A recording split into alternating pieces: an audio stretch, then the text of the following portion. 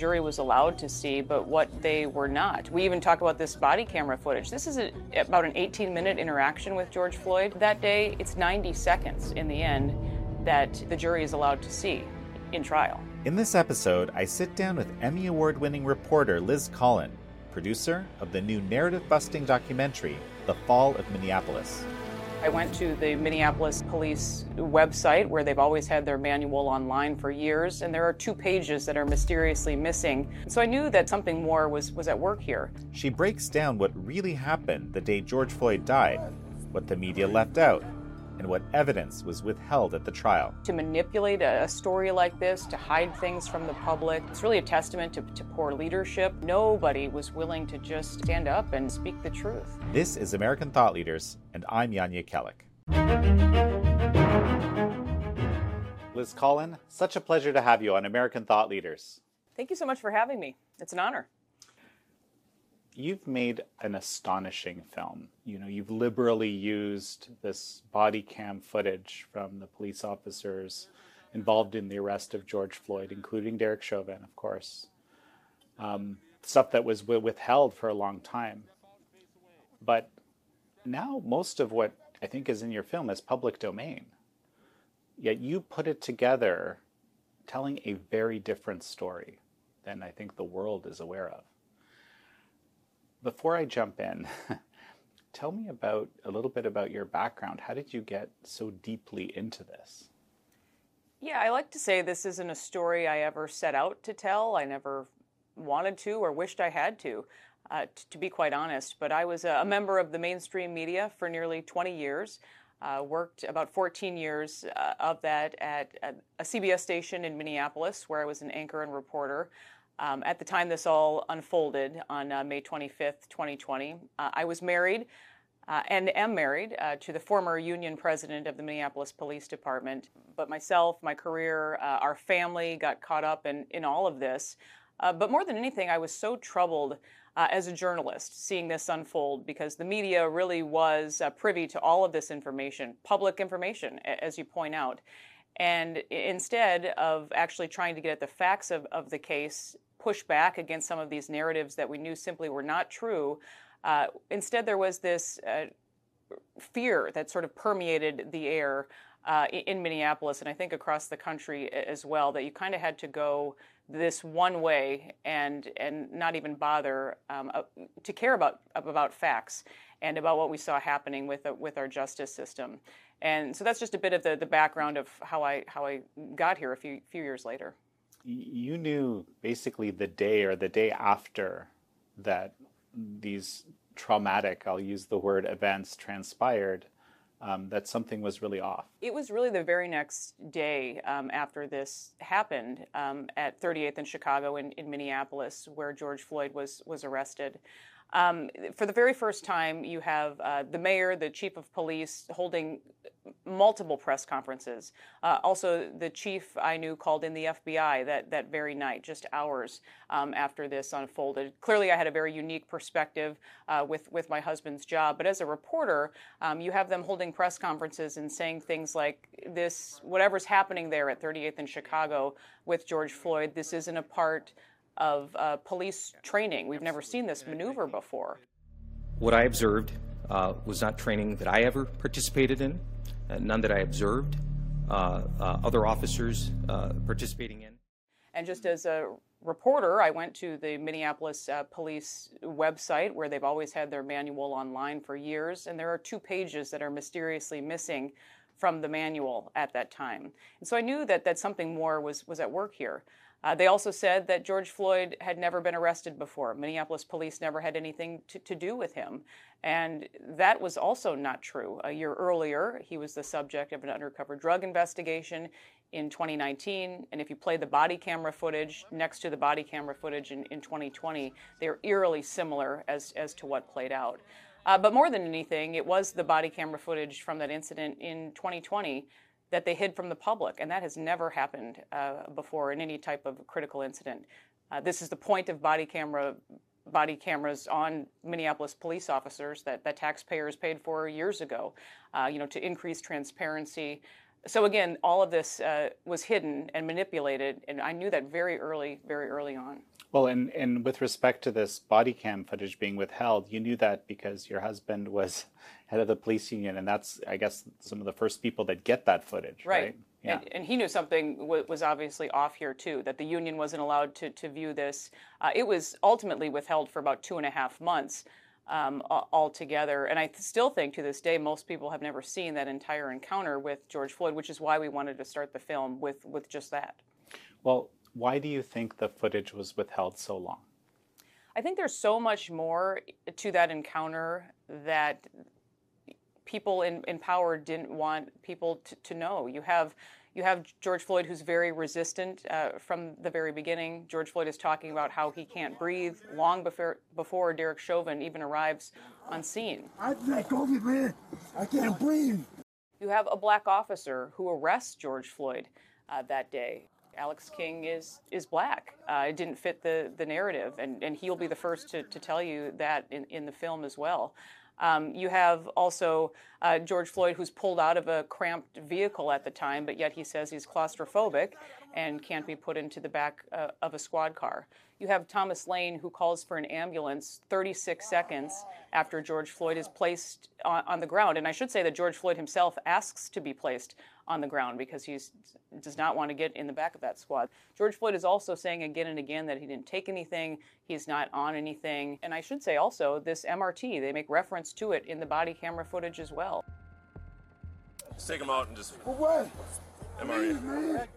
So there's a reason that they tried to keep it hidden. So I want to talk about that briefly. That's maximal restraint technique, right? MRT is standard usage.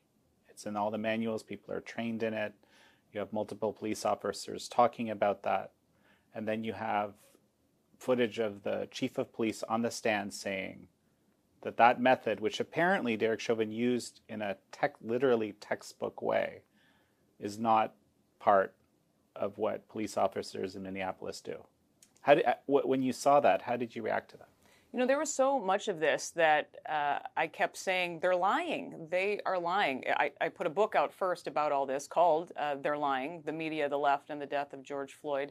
And this film is based on that. But I really couldn't believe all along, you know, this dragged out not just for months, but for years, how people were so quickly to lie and then to go along with it. And nobody seemed to want to call them out. So you have the chief of police under oath say that MRT is not a part of police training. I must ask you, is this a trained Minneapolis Police Department defensive tactics technique? It is not.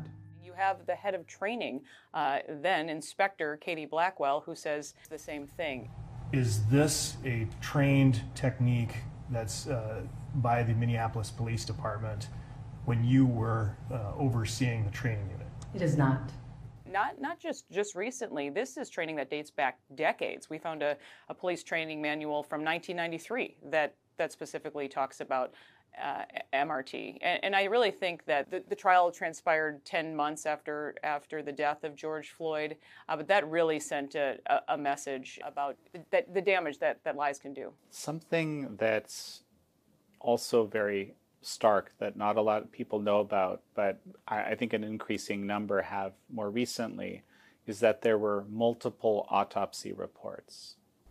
Yeah, and I think that's why we wanted to lay this out in the film the way we did, just to give a sense of the timeline. You actually have George Floyd's autopsy finished within 12 hours of his death. George Floyd was a healthy young man.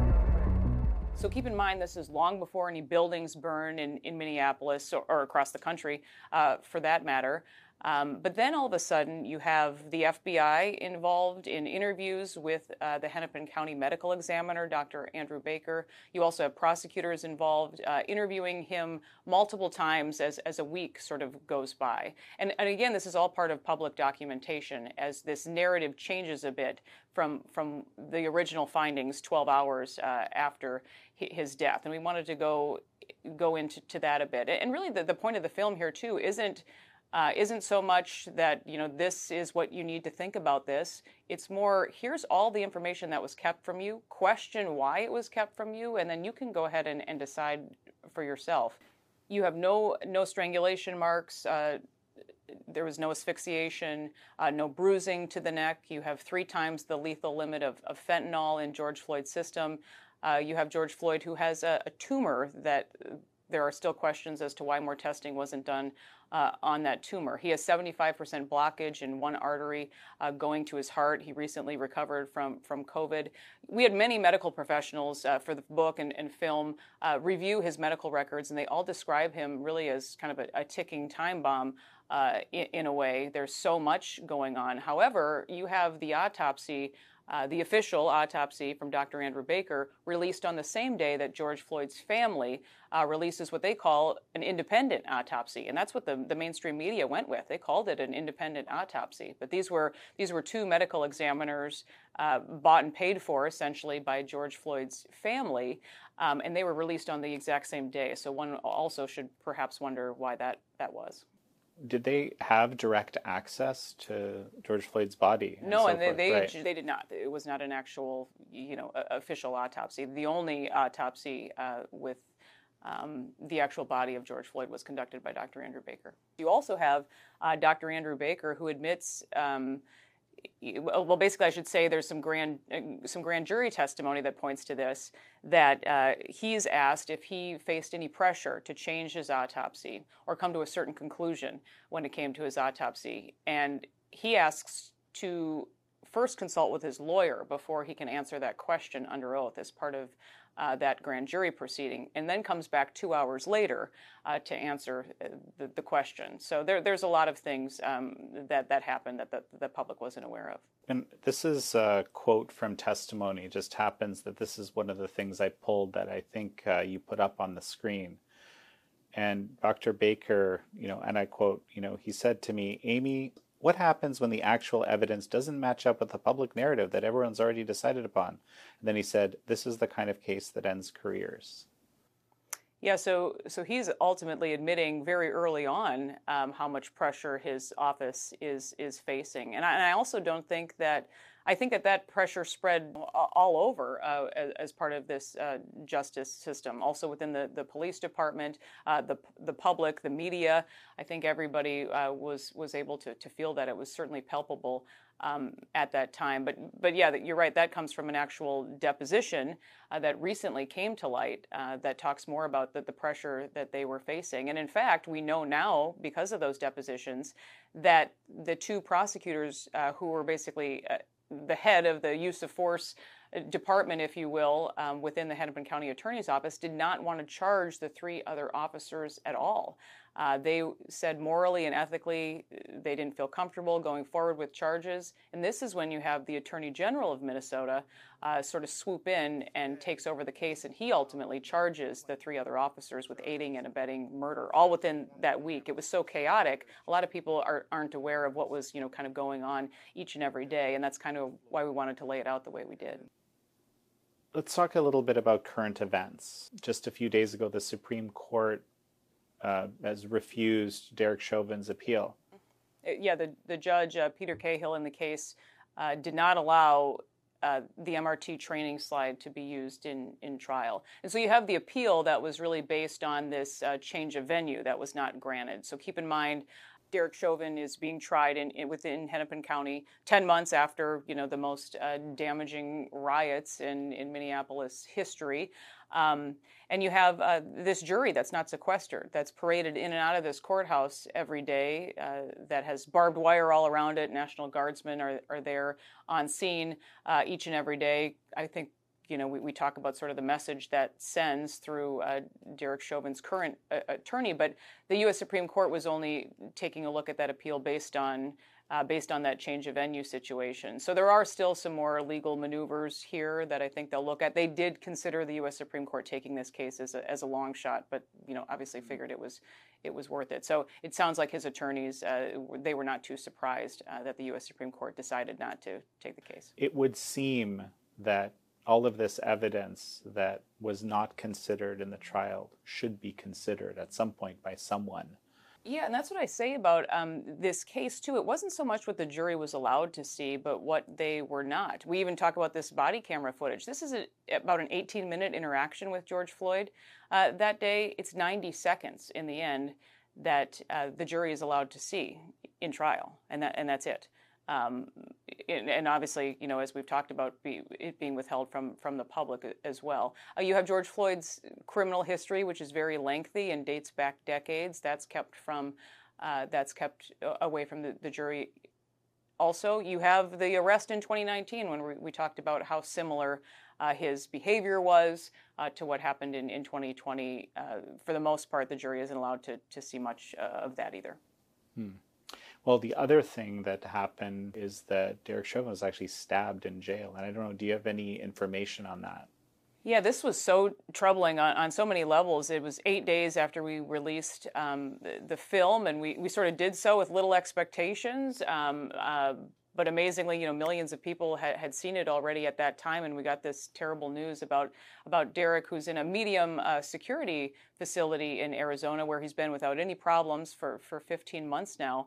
We got word that he was in stable condition, but the person that was giving word to the media and such was the actual man who put him behind bars in the first place, and that was the Attorney General of Minnesota. So Keith Ellison is the very first person to make a statement at all about his health condition. His own family wasn't aware of what happened to him, and they were in fact told several days later. So we just know that he's in stable condition.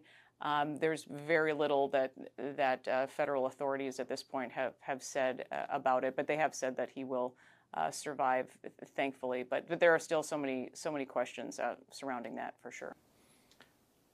What I keep thinking back to the chief of police, and I guess I forget if you said she's the head of training, or testifying that this standard technique that people are trained on every year is not a part of their approach to policing.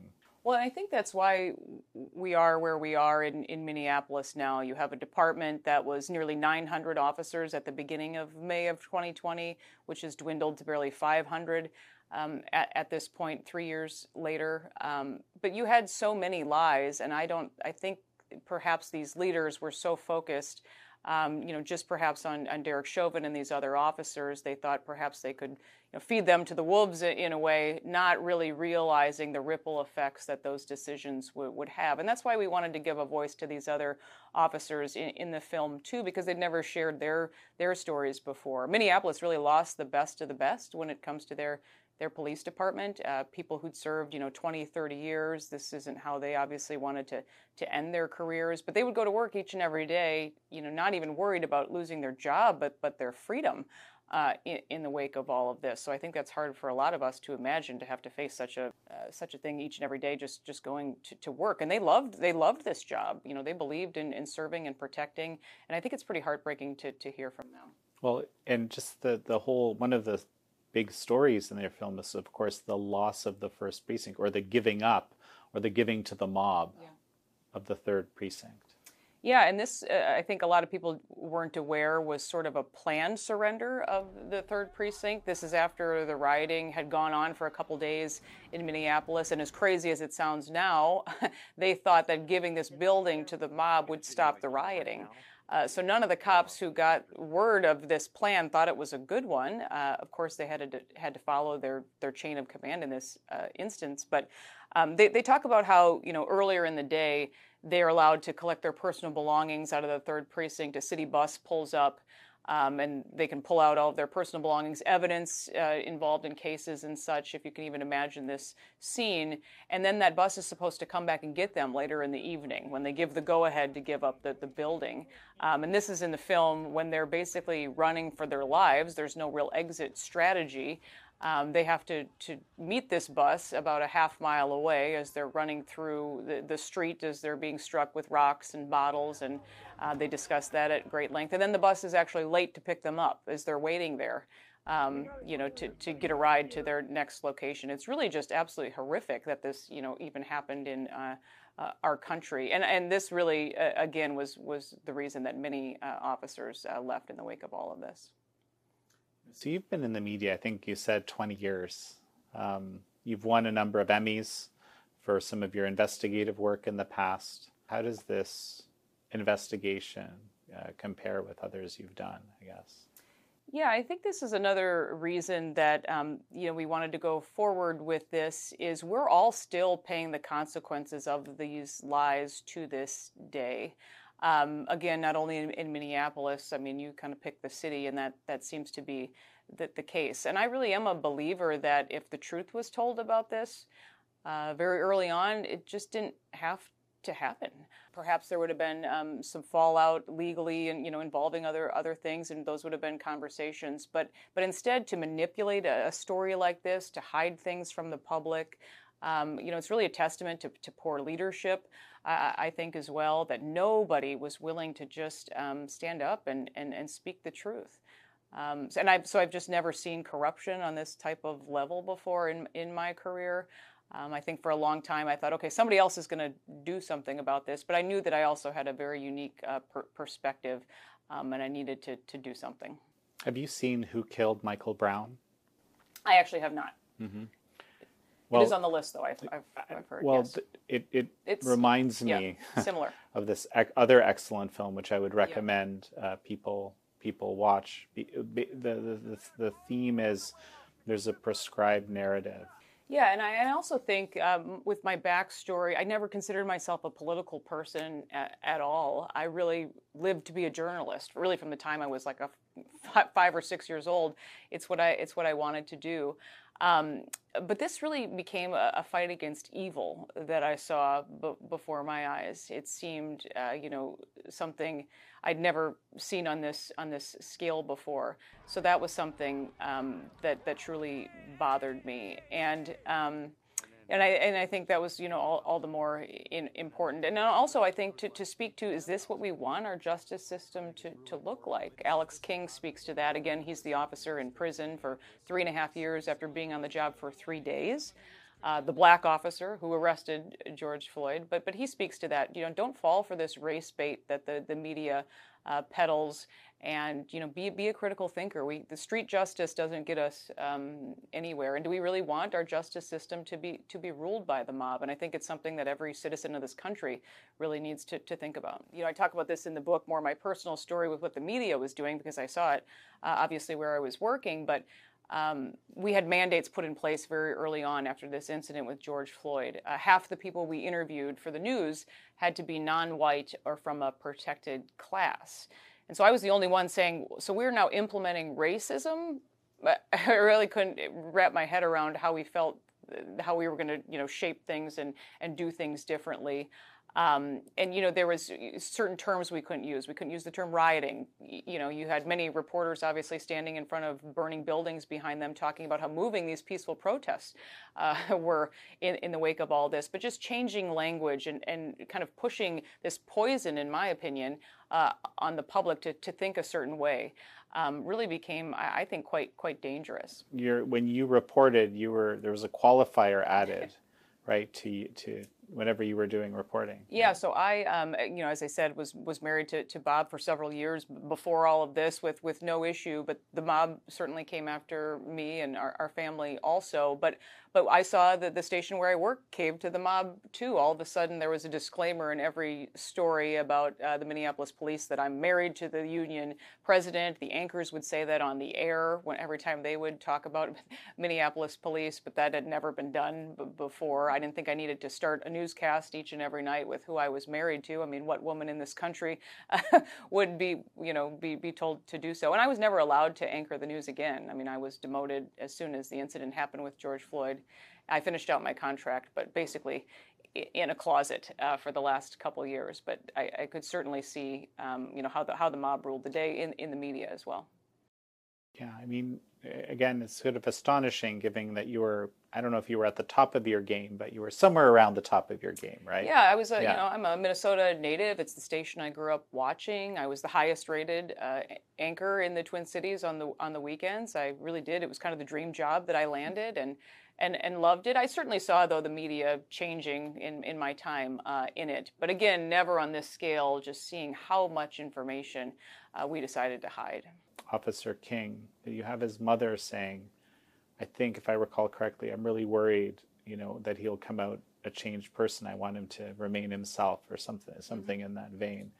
My greatest fear is that it's going to change who he is. that I just don't know who he's going to be when he comes out.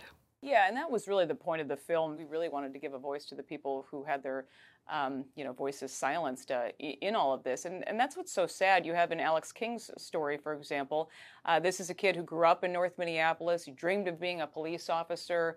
His mom, a longtime Minneapolis educator. She worked in several public schools in Minneapolis. This was the kid you wanted to be a cop in Minneapolis. And here he is again 3 days later, being thrown in prison. And I can't say, it seems to me when I even talk to him, it's almost I'm more bitter than this guy is.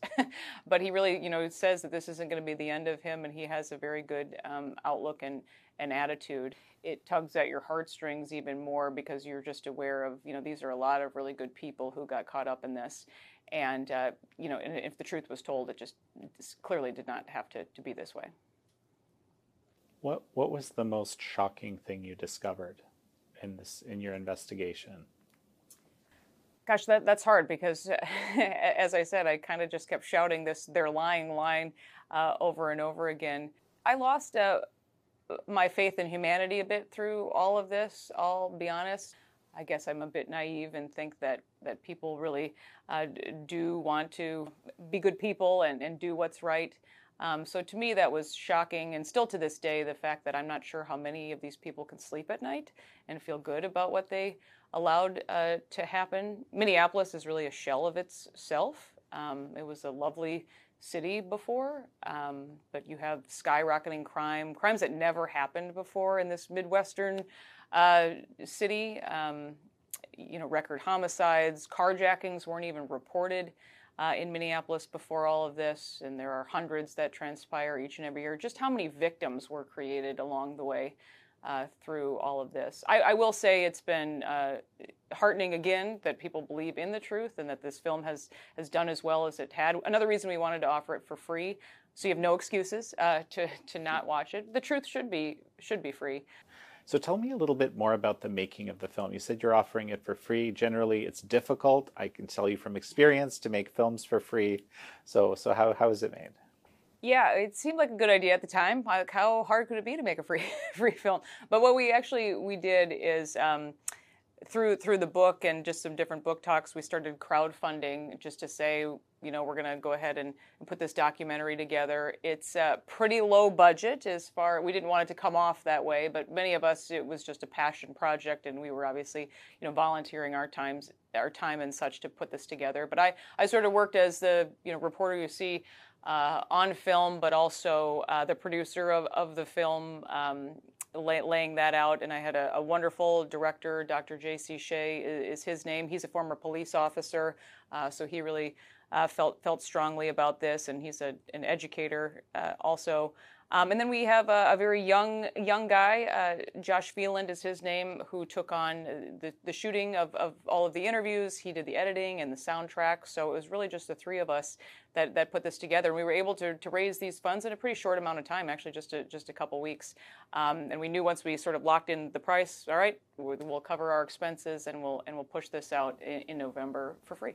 Well, an astonishing feat, I would say, for that level of effort. I can tell you just from a little bit of experience. Oh, thank you. And I was close to a lot of these people too, and obviously had access. And putting the book out first sort of helped people have the courage to come forward. I think sometimes that can be scary to obviously be in front of bright lights and on a camera and such. But I think putting the book out sort of gave them a bit more courage to say that they would sign up to do the documentary with us.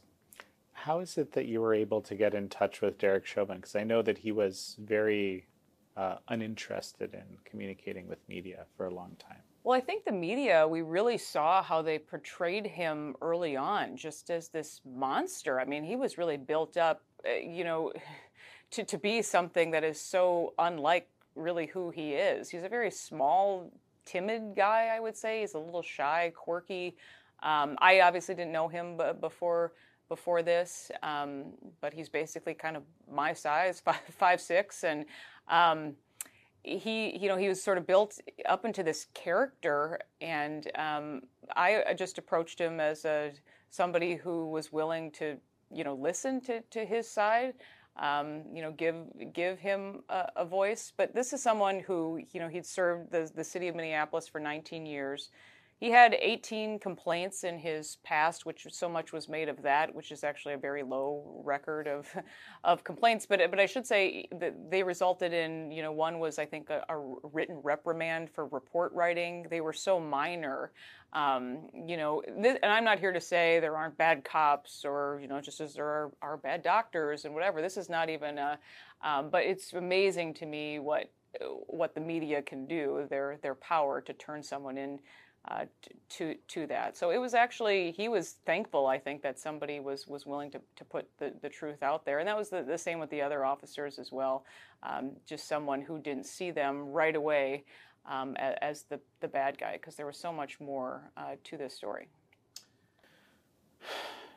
I mean, obviously you've been watching, from the inside for most of it, what's been happening with the media. But what did you see, and I guess, how did you see that manifest? As social media sort of became a part of the scene with the media, we're obviously competing all of a sudden for ad dollars there. And we sort of became beholden to big pharma. I felt like that was several years ago. You could see where the ad revenue was coming into mainstream media, and that's why I did feel comfortable going into independent media, because it just felt like in the end we were just fine pushing propaganda, not pushing back at all. Again, they're shaping our words and telling us who we can interview, what they need to look like. Is this something that you saw progressively happening before? That's the thing I wanted to just clarify. I think you touched on that it might have been, but yeah, I would say probably 5 or 6 years before all of this. And then it just kind of, kept snowballing. We were hiring journalists right out of college rather than, letting them sort of work their way up, and I also think that that's because salaries went down because ad revenue went down for media stations. So I think all of that was hand in hand. But no, this certainly wasn't just after George Floyd, it had been COVID was a huge eye-opener for me as well. Not so much what we were telling the public, but what we were not. And we were, again, privy to information through people who were calling us about certain issues that we just didn't seem like we cared to reflect a certain side of a story. One of the things that was revealed by Dr. Fauci when he was talking about his decision-making around, changing the guidance he was offering around masks.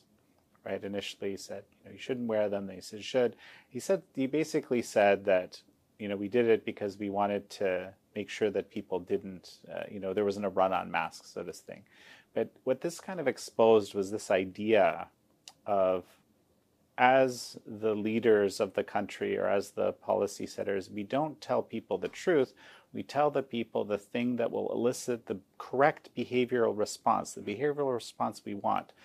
I.e., we take the agency, right, so to speak, for ourselves as the leaders, and then we lay out something else. And I'm just wondering, is that something that you have thought about? Oh, absolutely. I mean, you saw these mantras being created in the wake of George Floyd, whether that be, Black Lives Matter, obviously. You have that we'd be living on the right side of history. That was something that was repeated over and over again. But all of these, specific things when it comes to language and how they were sort of selling this to the public, that was very evident. That policing is racist. It's rooted in racism. We heard that again and again. Doesn't matter that George Floyd was arrested by a black cop, but if you go back and see some of these things they were selling early on, I think that's very evident in the film, exactly to what you're speaking to. Well, there's a number of people you show in the film who actively talk about and then double down on saying our intention is to dismantle the police. Right. Completely. Our commitment is to end our city's toxic relationship with the Minneapolis Police Department, to end policing as we know it. Right, and one particular councilwoman, I can't remember her name off the top of my head, but I remember her doing interviews about this topic and explaining that it would be replaced by social workers and so forth, which is, kind of nobody in the communities that require the most policings actually want, because they can imagine what it would look like, right? Well, in Minneapolis, you have, it's always been a very blue city, controlled by Democrats for decades. But they have moved into electing just outright socialists for their city council. Part of that is dismantling the police department. They really believe that. The woman you're speaking to, she decided not to run for city council after that, but certainly did damage. I mean, she was doubling down on dismantling the police department, which I would say, they ultimately did. And she moved out of town. She sold her house in Minneapolis and left, and lives in another city in Minnesota now. But we saw that with many of these leaders pushing this on the public, and they're all paying for the consequences. And many of them have moved out of Minneapolis at this point. This became the perfect place for this to happen. You had the perfect people and the perfect positions for this to play out, whether it be the Attorney General of Minnesota, the governor, the mayor of Minneapolis, also an outsider who was sort of hand-plucked to come to Minneapolis in the first place. But Minnesotans really are a very good and honest people, and I knew that I wasn't crazy, to believe that this, simply didn't have to happen the way it did. Any final thoughts as we finish? No, I guess I would challenge people to share the film with as many people as possible. I say that, millions of people have watched it already. Not one mainstream station has yet to reach out for an interview. But that is sort of the state of affairs we are in the media, which is sad to me. That it's come to this. But don't be afraid to engage in these conversations, especially when the facts are on your side. We have to be able to talk about this, and I hope this does change some hearts and minds. And but again, decide for yourself after you're able to see things that you haven't seen before. Well, Liz Collin, such a pleasure to have had you on. Thank you so much. Really appreciate it. Thank you all for joining Liz Collin and me on this episode of American Thought Leaders. I'm your host, Yanya Kellick.